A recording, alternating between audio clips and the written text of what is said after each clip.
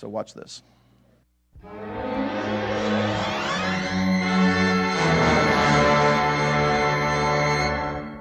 When you've been married as long as I have, you learn a few things. What's really important in love?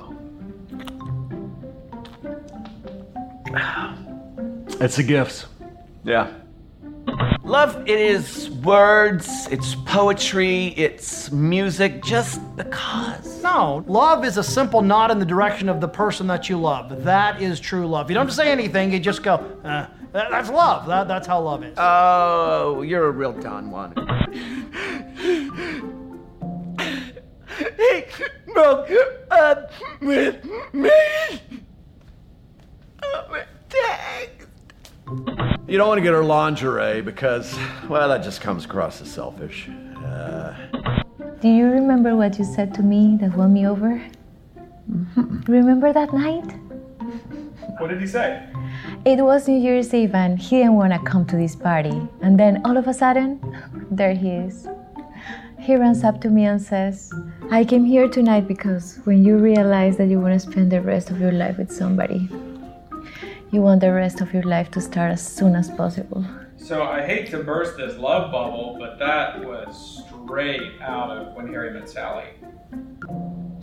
Who's Harry? Who's Sally? I don't know. I don't know. What I do know is you make me want to be a better man. Still moving. Love is it's community, you know. It's local. We create pyramids that are so universal to make this life stand as it is today, and that makes up the human structure. When are you moving out, Austin? When I feel like it, all right? Just look at me and say, Doreen, I love you because of blank. All right. Doreen, I love you because of blank. Don't get her anything that forces you to ask her size. And whatever you do, don't guesstimate her size. I want to turn your bedroom into my gym! You will not do that! That is my room! That is my space! God, I miss my space. Tom was my first friend. You remember Tom? Remember? I love Tom. I loved him. I gave him the best 2 weeks of my life. That first anniversary, we had no money to buy cards, so we scrounged up all the coins that we could find, and we bought ourselves a Snickers bar. We put it on our best plates, and we sat at that little kitchen table. We ate like royalty. Still to this day, whenever there's an anniversary or Valentine's or just because, we celebrate the same way.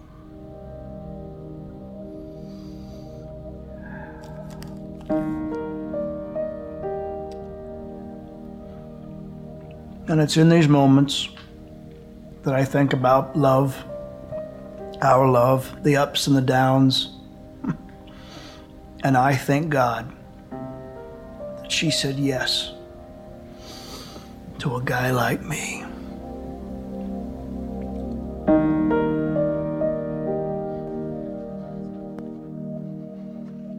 Don't hate me for that. Sorry. That turned real quick, didn't it?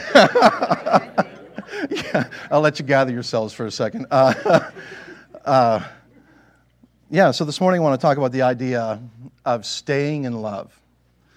And just to see if we're all interested in this subject, how many of you, and not necessarily right now, but how many of you have ever in your life ever been in love? Just hold your hand up for a second. So I'm just kind of studying the room. Okay. Yeah, Mom says put your hand up. Okay.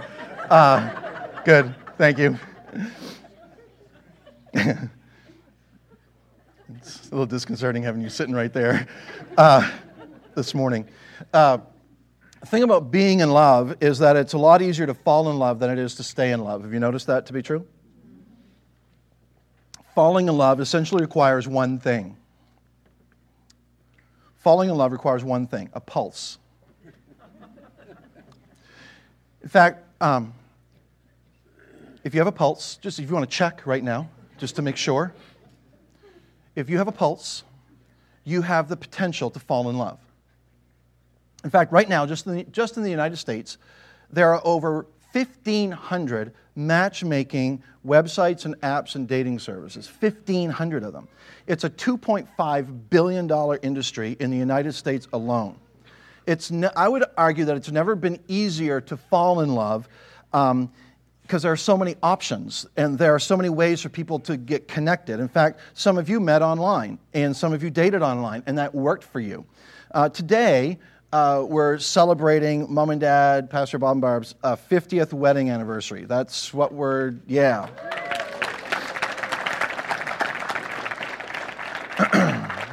My mom and dad were born in Moncton, New Brunswick.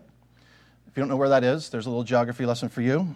And because I've talked to people who are pretty sure Canada is at least 6 hours away. If you get in your car and drive 6 hours, you've gone past Moncton. Okay, you're in a different province now. So Moncton's about 4.5 hours from here, a little less, depending on how you like to drive. Joan. No. They were born 2 days apart in the same hospital. Yeah, there. They grew up in the same city, went to different elementary schools, but went to the same high school. They were born in an era when hospitals didn't send new mothers home within 24 hours, so they spent the first few days of their lives together there in the hospital, in the maternity ward in September 1946. Do you have warm fuzzies right now? That's enough of that. If your story, you may not have fallen in love in the maternity ward, but it's just never been easier to find somebody and fall in love, if that's the goal. If that's the goal, to fall in love. It's never been easier, but I think it's never been harder to stay in love.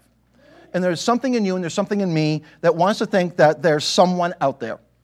If you're not already in a relationship with that person, that there's someone out there that you'd be able to fall in love with and stay in love with till death do you part. In fact, I think one of the questions that our culture is wrestling with is it even possible for a person to fall in love and stay in love with that person for a lifetime? Is that even possible? When we look around our culture, when you look around your circle of friends and you look around your extended family, when you look around, maybe you look around this room, and you look back at your own experience, you may have come to the conclusion that it's impossible. Because maybe for you that opportunity is gone. Maybe you've had a marriage that failed, or you've been in a couple marriages, or you're in a difficult marriage right now. You're not sure that you're going to make it, or maybe you're dating someone right now, and if you were being honest, you'd have to say that you're kind of forcing the issue right now. You're kind of making things happen, and you're trying to convince yourself that this is the one. But the idea of the rest of your life, you know what I'm talking about. Is it really possible? Is it even worth shooting for, falling in love and staying in love for a lifetime? And I'm not talking about just staying together. All of us have met people, you just kind of wish they'd split up already and be done with it and just make life easier on everybody that they come into contact with. You know, they're just so miserable, you know, but by golly, they're going to stay together. I'm not talking this morning about staying together. All you need to do that really is to have a couple of bedrooms in the house and a roll of duct tape where you can put a line down the middle of the house, and this is mine, this is yours, and we can share the refrigerator. You can figure out how to stay together. But no one stands at the altar with all of their family and closest friends in their best clothes with a desire and a dream to just stay together and have a roommate. That's not the dream. That's not the goal. The goal is to fall in love and stay in love. So if I were to stand up here and do everything that I could convince you that it's not even possible, that it's a pipe dream, that it's a fantasy, it's not worth shooting for, none of you would believe me. In spite of my best persuasive skills, which are pretty right there, but in spite of what you see in culture, in spite of what you've experienced in your own family maybe, there's something in you and there's something in me that believes that we have the potential to fall in love and stay in love for a lifetime. And I think the reason we continue to hold on to that dream and the reason we continue to hold on to that ideal is because God put that in us. It's part of the image of God in us to find someone. See, it's not enough to have some bowling partners to be or that's not quite enough, or to be part of a golf foursome, or it's not enough to be a part of a bridge club, or to be a part of a group that goes out together after work. It's not enough to just Facebook some friends. There's something in us that wants that one person that we do life with. There's something in us that desires that. And the challenge is it possible? And the good news is we all think it's possible, but it's not easy. Falling in love requires a pulse. Staying in love requires a plan. That's what I want to talk about this morning. In fact, if you're not totally uncomfortable with this, let's say this together. Falling in love requires a pulse. Staying in love requires a plan. Now, the truth is, most people fall in love without a plan. You fell in love and you thought, love will keep us alive. Love is all you need. All you need is love. Love, love, love is all you need. And you thought, yeah. Here's the great news. The Bible, this ancient text, gives us some incredible insight into not simply how to fall in love, but how to stay in love for the long haul. So, today, if you want to follow along in your Bible or on your Bible app, I'm going to be in the book of Philippians in chapter 2. This is a letter written by the Apostle Paul to the church in Philippi. And to set us up for what we're going to read in Philippians in just a minute, I want to start by talking about something that Jesus said. Because these words that Jesus gave us, that later on the Apostle Paul kind of elaborates on, I think this is the key to what it means to stay in love. One day, Jesus gathered his guys together, and he said, guys, I want to give you a brand new command. A brand new commandment. Now, if I were one of the guys in this group, I probably would have thought, really, Jesus?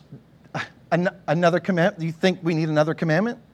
I mean, another thou shalt and thou shalt not? I mean, we got the 10 big ones. We got those memorized, Jesus, and we got them on a plaque in our bedroom. So, we got that down. And then there are, dozens of others. And then the Pharisees, they came along and added a bunch more. And actually, they come up with 612 rules at this point. So, Jesus, I think we're okay with that, because the truth is we're not very good with the rules we have. So why add more to it?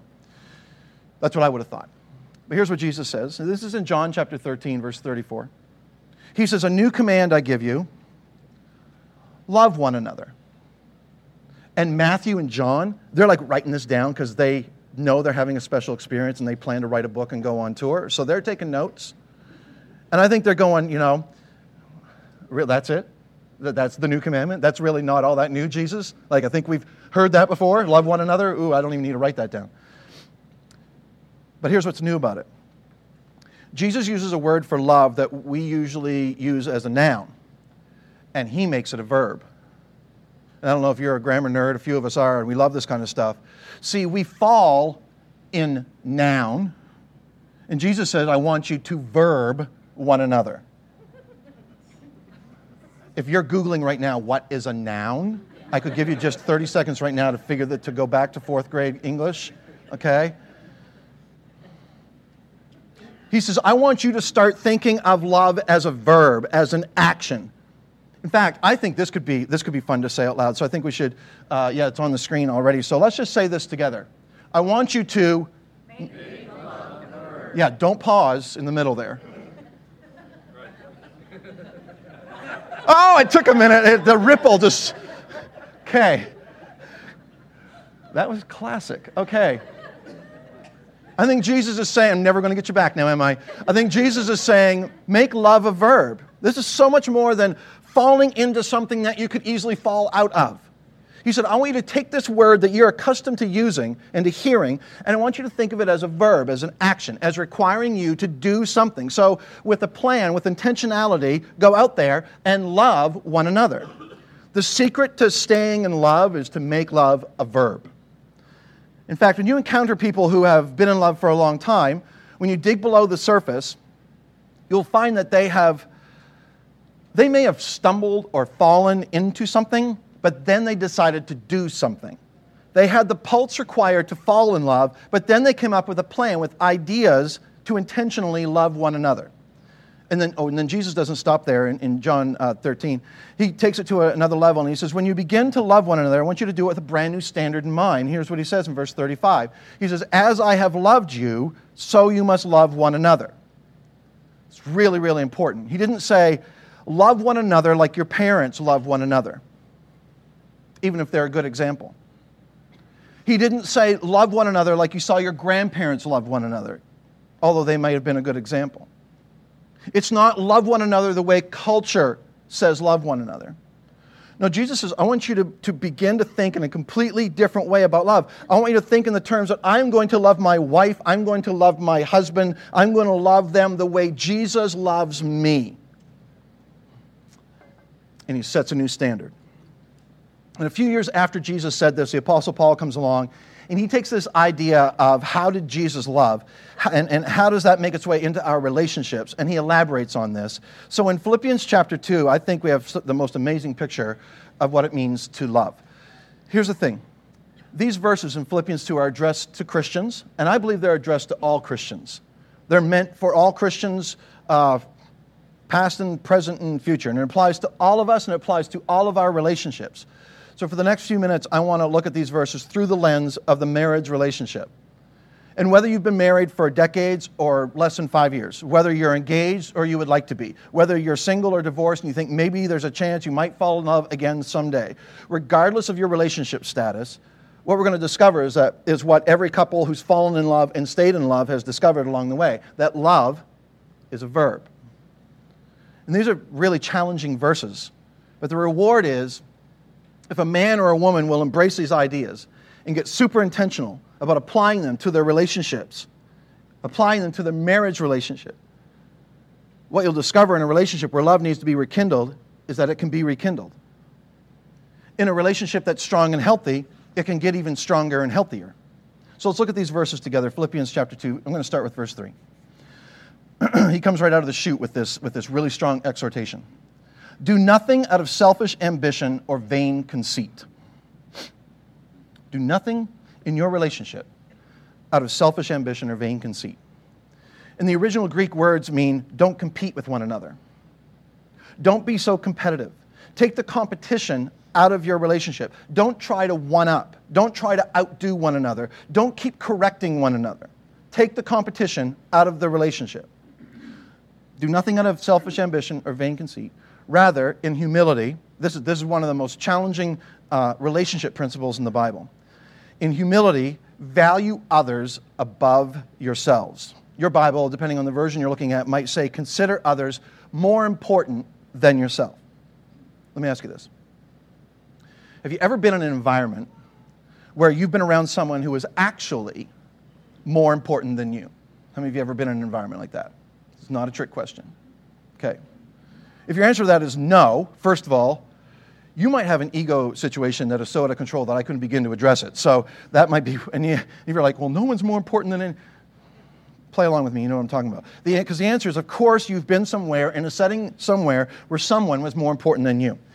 For instance, if you've ever been to a wedding and you weren't the bride, you've been somewhere where there was somebody more important than you. All right? And the way you know that, and here's how you know that. Did you notice that when you came in to this ceremony and you started down the aisle, no one stood up for you? Did you notice that?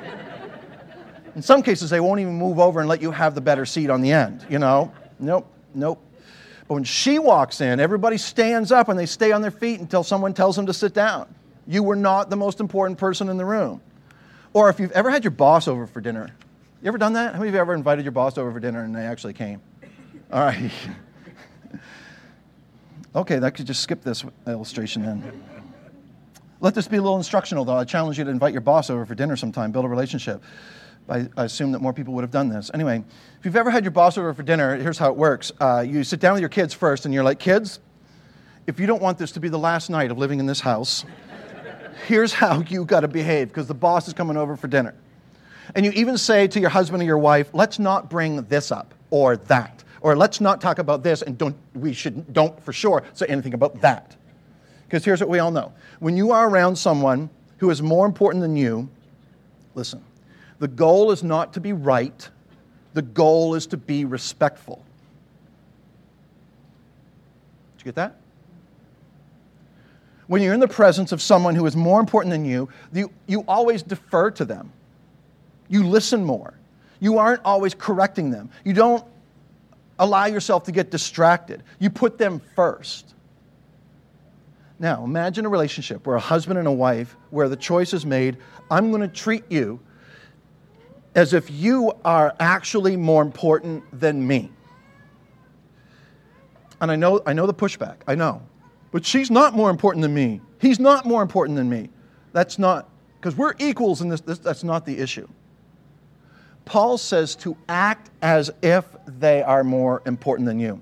And as much as you might push back from that, here's what I know about you. You love to be treated like the most important person in the room, don't you? Our hearts are automatically drawn to environments of acceptance, to environments and relationships where we are treated like we're somebody special. The Apostle Paul says that's how you're to treat each other. Not because they are more important, but we're to treat them as if they are more important. So the result of that is deference and respect and awe. And it's not about being right. The goal isn't to be right. The goal isn't to win. The goal is to be respectful. So you will always want to lean in my direction. If we were to stop right there and you were to examine your marriage relationship or what you hope someday is a marriage relationship, if you were to examine it through that single lens, that could be life-changing. And when you spend time with people who fell in love a long time ago and they've stayed in love and they still passionately love each other, you will discover that this is how they treat one another. And as significant as this principle is, because we could just stop there, Paul goes on, because he doesn't stop there, and this is what he says in verse 4. Not looking to your own interests, but each of you to the interests of the others. In love, people have made it a habit of expressing an interest in things that they aren't naturally interested in. I don't know about you, but this is hard for me. And it's hard for you too. Let me explain. I am interested, you might want to write this down. I am interested in the things that I am interested in. And I am not interested in the things that do not interest me. It's just a deep introspective time this week, just self-evaluation analysis, and that's what I came up with. Can you identify with that at all? I am naturally interested in certain things, and the things that aren't interesting to me, I am not interested in them. Paul says, you want to stay in love for the long haul? You want to love the way Jesus loved? You have to make a decision to express interest in things that don't interest you. Because when you show an interest in something that your spouse is interested in that doesn't naturally interest you, when you do that, it provides an opportunity. It provides an opportunity for you to unconditionally love your spouse. And if you can find those opportunities to unconditionally love your spouse, you will stay in love. In every marriage relationship, there are things that your spouse is interested in that you have no interest in, that you have expressed no interest in. There are things that he or she is very interested in that hold no fascination for you. And the challenge for us, if we're going to stay in love, is this. Are we willing to take this principle to heart and to learn how to intentionally express interest in things that we're not interested in? In a compromise marriage where people have just decided to just stay together, but they've fallen out of love, everybody kind of has their own deal, and they have their own hobbies, and they have their own interests, and their own recreation, and their own entertainment, and they never intersect. But when you meet people who've been married for a long time, and they've been empty nesters for a long time, and they are still passionately in love with each other, you'll find that kind of line doesn't exist in the same way. They've learned to express interest. They've learned to cross over. And what many people discover is that when they cross over into an area that they aren't naturally interested in, guess what they get interested in? Sometimes those very things, but more importantly, they get more interested in the other person. Ever had a conversation with somebody you're just getting to know, and you ask, well, something like, what does your husband do for a living?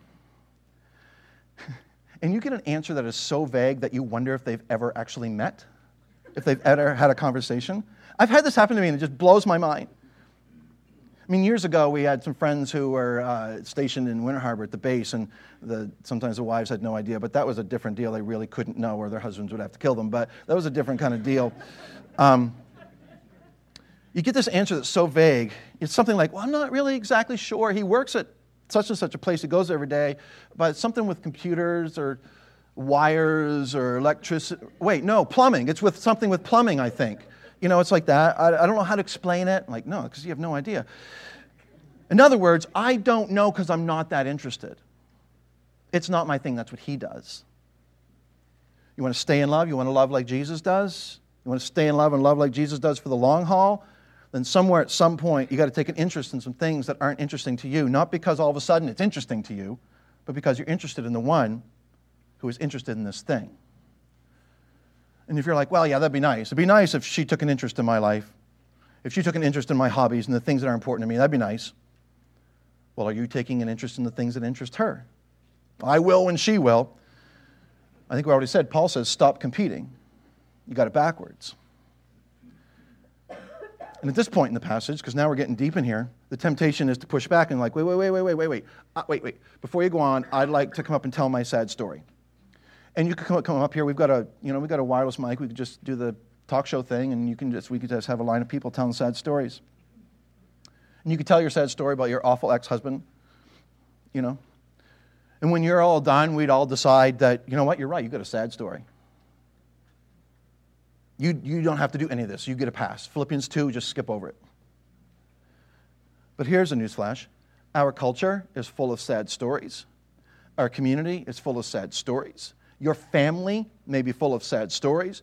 This church has its share of sad stories. You don't have to get up here and tell me, because after 8 years of ministry, I've heard so many variations of the sad story that it's been a long time since I've heard anything new.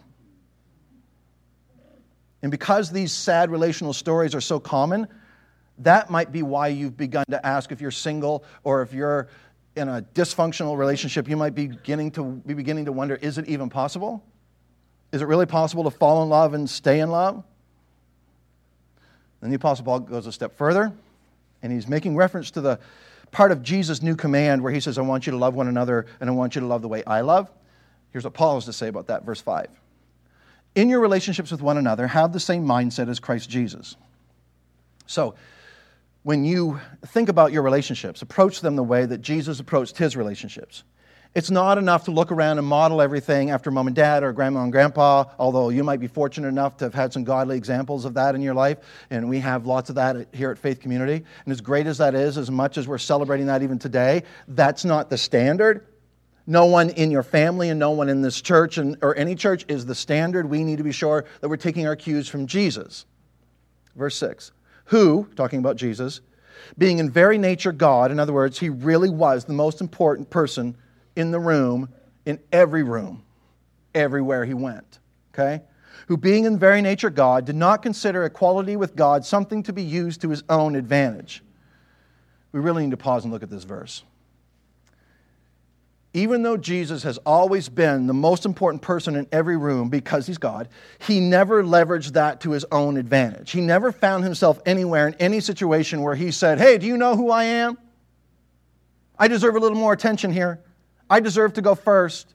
I deserve a little more respect from you. I deserve a little more awe. He never leveraged who he was for his own advantage. But there's something in me and there's something in you. We have a hard time with that. Because somewhere in your world, you're a pretty important person. But the Apostle Paul says when it comes to your relationships, including your marriage relationship, he says we need to think like Jesus. Even though he had every advantage. I mean, he really had it going on. He's a son of God in the flesh. Always the most important person in the room. He never leveraged that for his own advantage, but always for the benefit of others.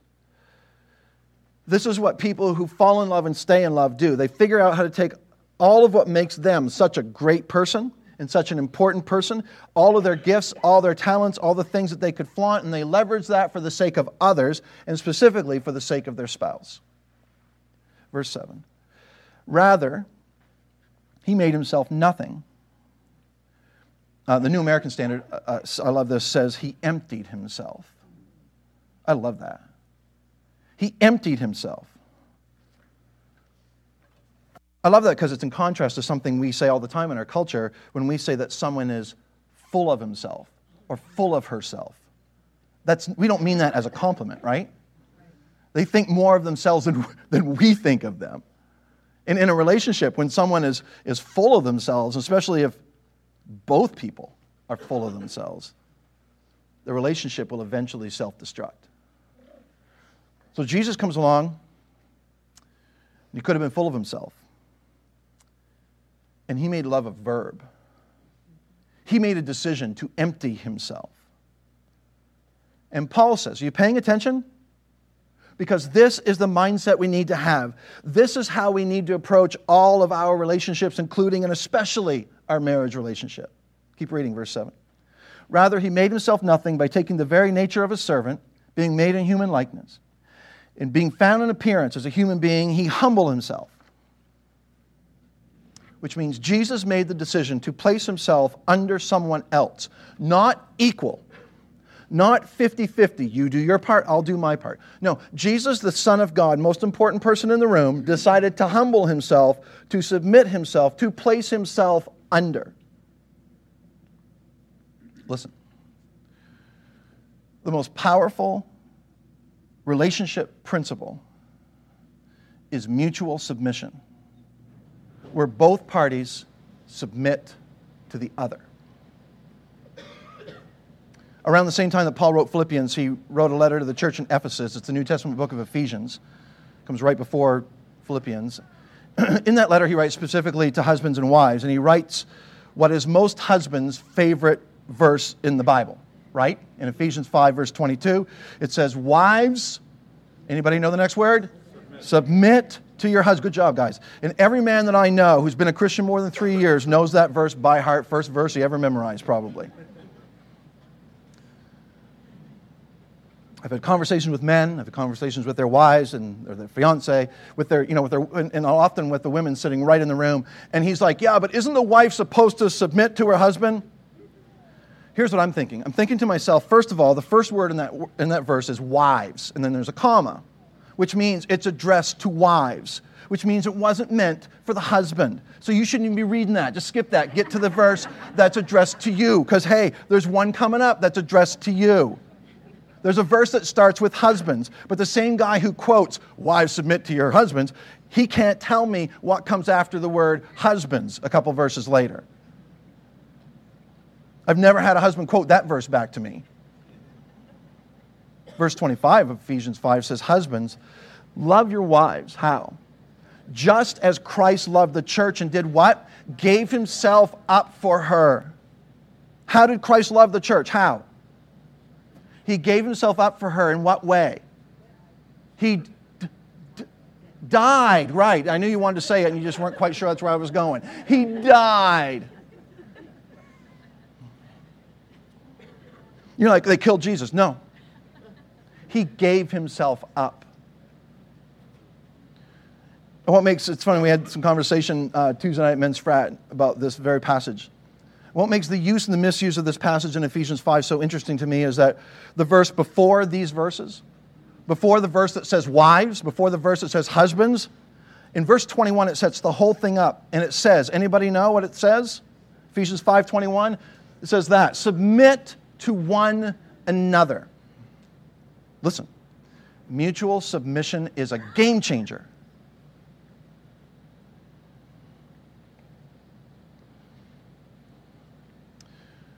There's no way for me to phrase that didn't sound like an overstatement.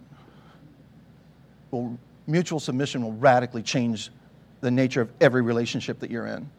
Your relationship with your spouse, your relationship with your kids, your relationship with your parents, every relationship.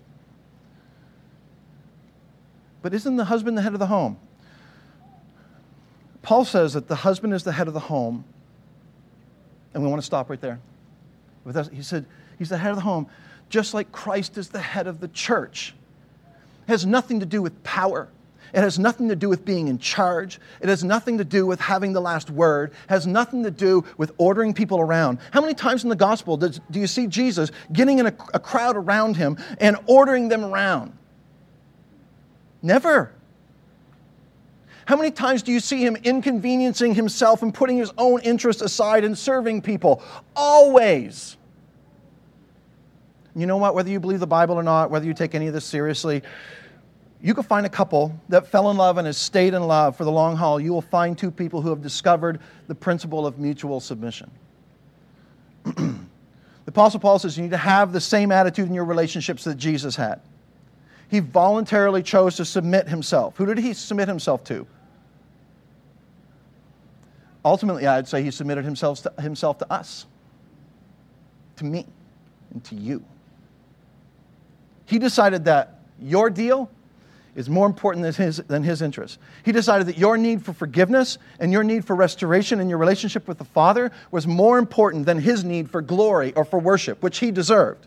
In other words, he decided that your need for redemption was more important than his need to get what he rightfully deserved.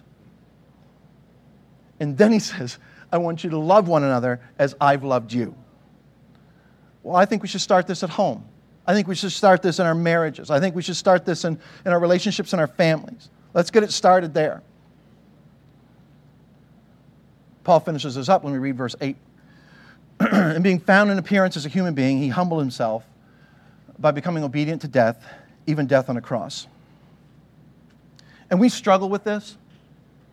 This mutual submission thing is too hard. You're asking too much. You don't really understand my situation. Come on. And I think Jesus would say, oh, really? It's hard for you? It's hard for you to come home on time? It's hard for you to come home when you say you're going to come home? It's hard for you to listen when your spouse is talking? It's hard for you to unplug and put your phone away?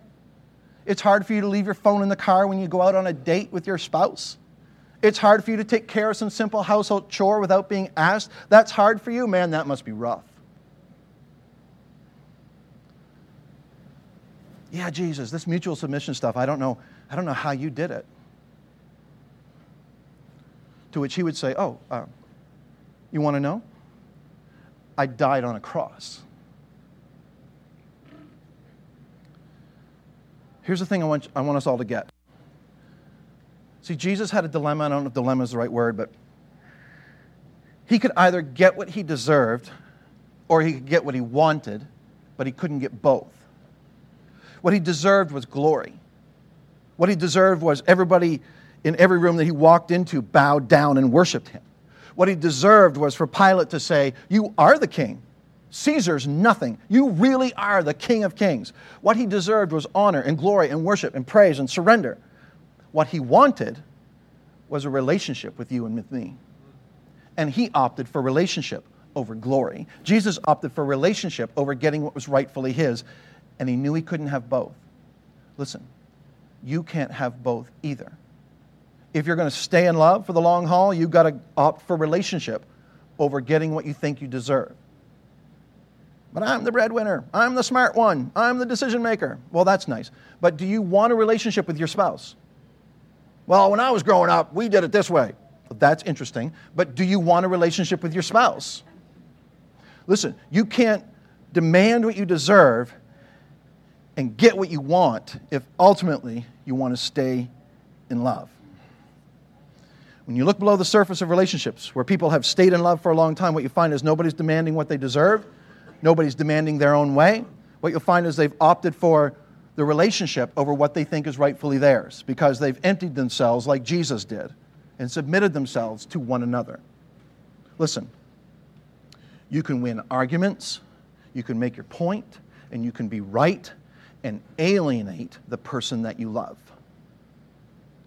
You can be right every single time and argue your case, and all of us would say, you're right, you're right, you're right, you're right with the facts, but the way that you said it and the reason you said it and the way that you said it, you have begun to undermine the relationship that you say is important to you because you're trying to get what you think you deserve, and you've overlooked the value of the relationship. When you're around someone who's more important than you, the goal is not to be right. The goal is not to win. The goal is not to make your point. The goal is to be respectful. The goal is to add value. The goal is to build up. The goal is to defer. The goal is to make someone else's interests more important than yours. And we have this perfect model. We have the model in Jesus who went to the cross and died for our sin and put our deal ahead of his own, refused to take what he deserved because what was most important to him was a relationship with us, a restored relationship with the Father. So Jesus says, and Paul reiterates it, make love a verb. Love one another. Love them the way that I love you. Let me ask you this. What would this look like in your life? What would this look like in your relationships? What would it look like in your marriage? I hope you haven't been sitting there elbowing the person next to you for the last half hour and I hope he's hearing this, I hope she's hearing this, and you're going to You know, you're wishing your husband was here, and you're going to be the first person at the CD table because you've got a list of people who need to hear it, and you're going to put one in the CD player of your husband's truck tomorrow morning. Bad idea. I'm talking about for you, what does it look like? What does it mean for you? You're the only person I'm talking to. What does it mean to submit to your spouse? What does it mean for you to set aside what you deserve for the sake of your relationship? What would mutual submission look like in your relationship? What does it mean to love your spouse like Jesus loves us? Because this is what we've been called to do. You know what I think? I think the greatest form of evangelism, perhaps the most effective way for us to share our faith with our unbelieving family and friends and coworkers, is to have relationships characterized by humility and by mutual submission. Relationships where every one of them, where we love people like Jesus loves us.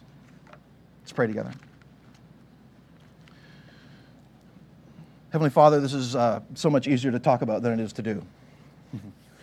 We can sit here and we can take notes and we can speak emphatically and we can nod our heads. Man, this is so hard to put into action. So God, we ask that in your mercy, in your grace, in your wisdom, just give us a clear picture, give us a snapshot maybe of what we're to do differently. Maybe give us a clear picture of what the changes we need to make, of what it would mean for us to love our spouse like you have loved us. Father, give us the wisdom to know how to respond to the truth of your word and the courage to do so. In Jesus' name. Listen to this.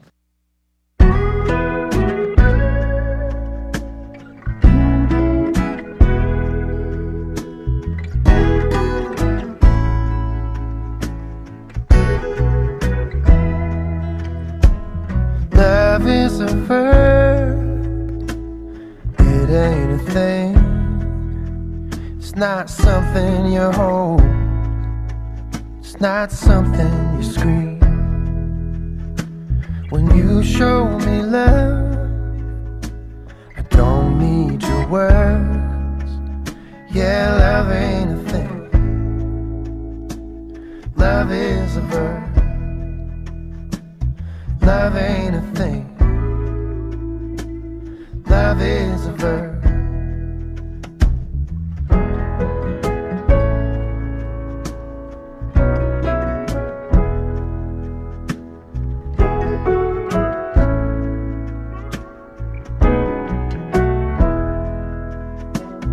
Love ain't a crutch. It ain't an excuse. No, you can't get through love on just a pile of IOUs. Love ain't a drug, despite what you've heard. Yeah, love ain't a thing. Love is a verb. Love ain't a thing. Love is a verb. So you gotta show me, show me,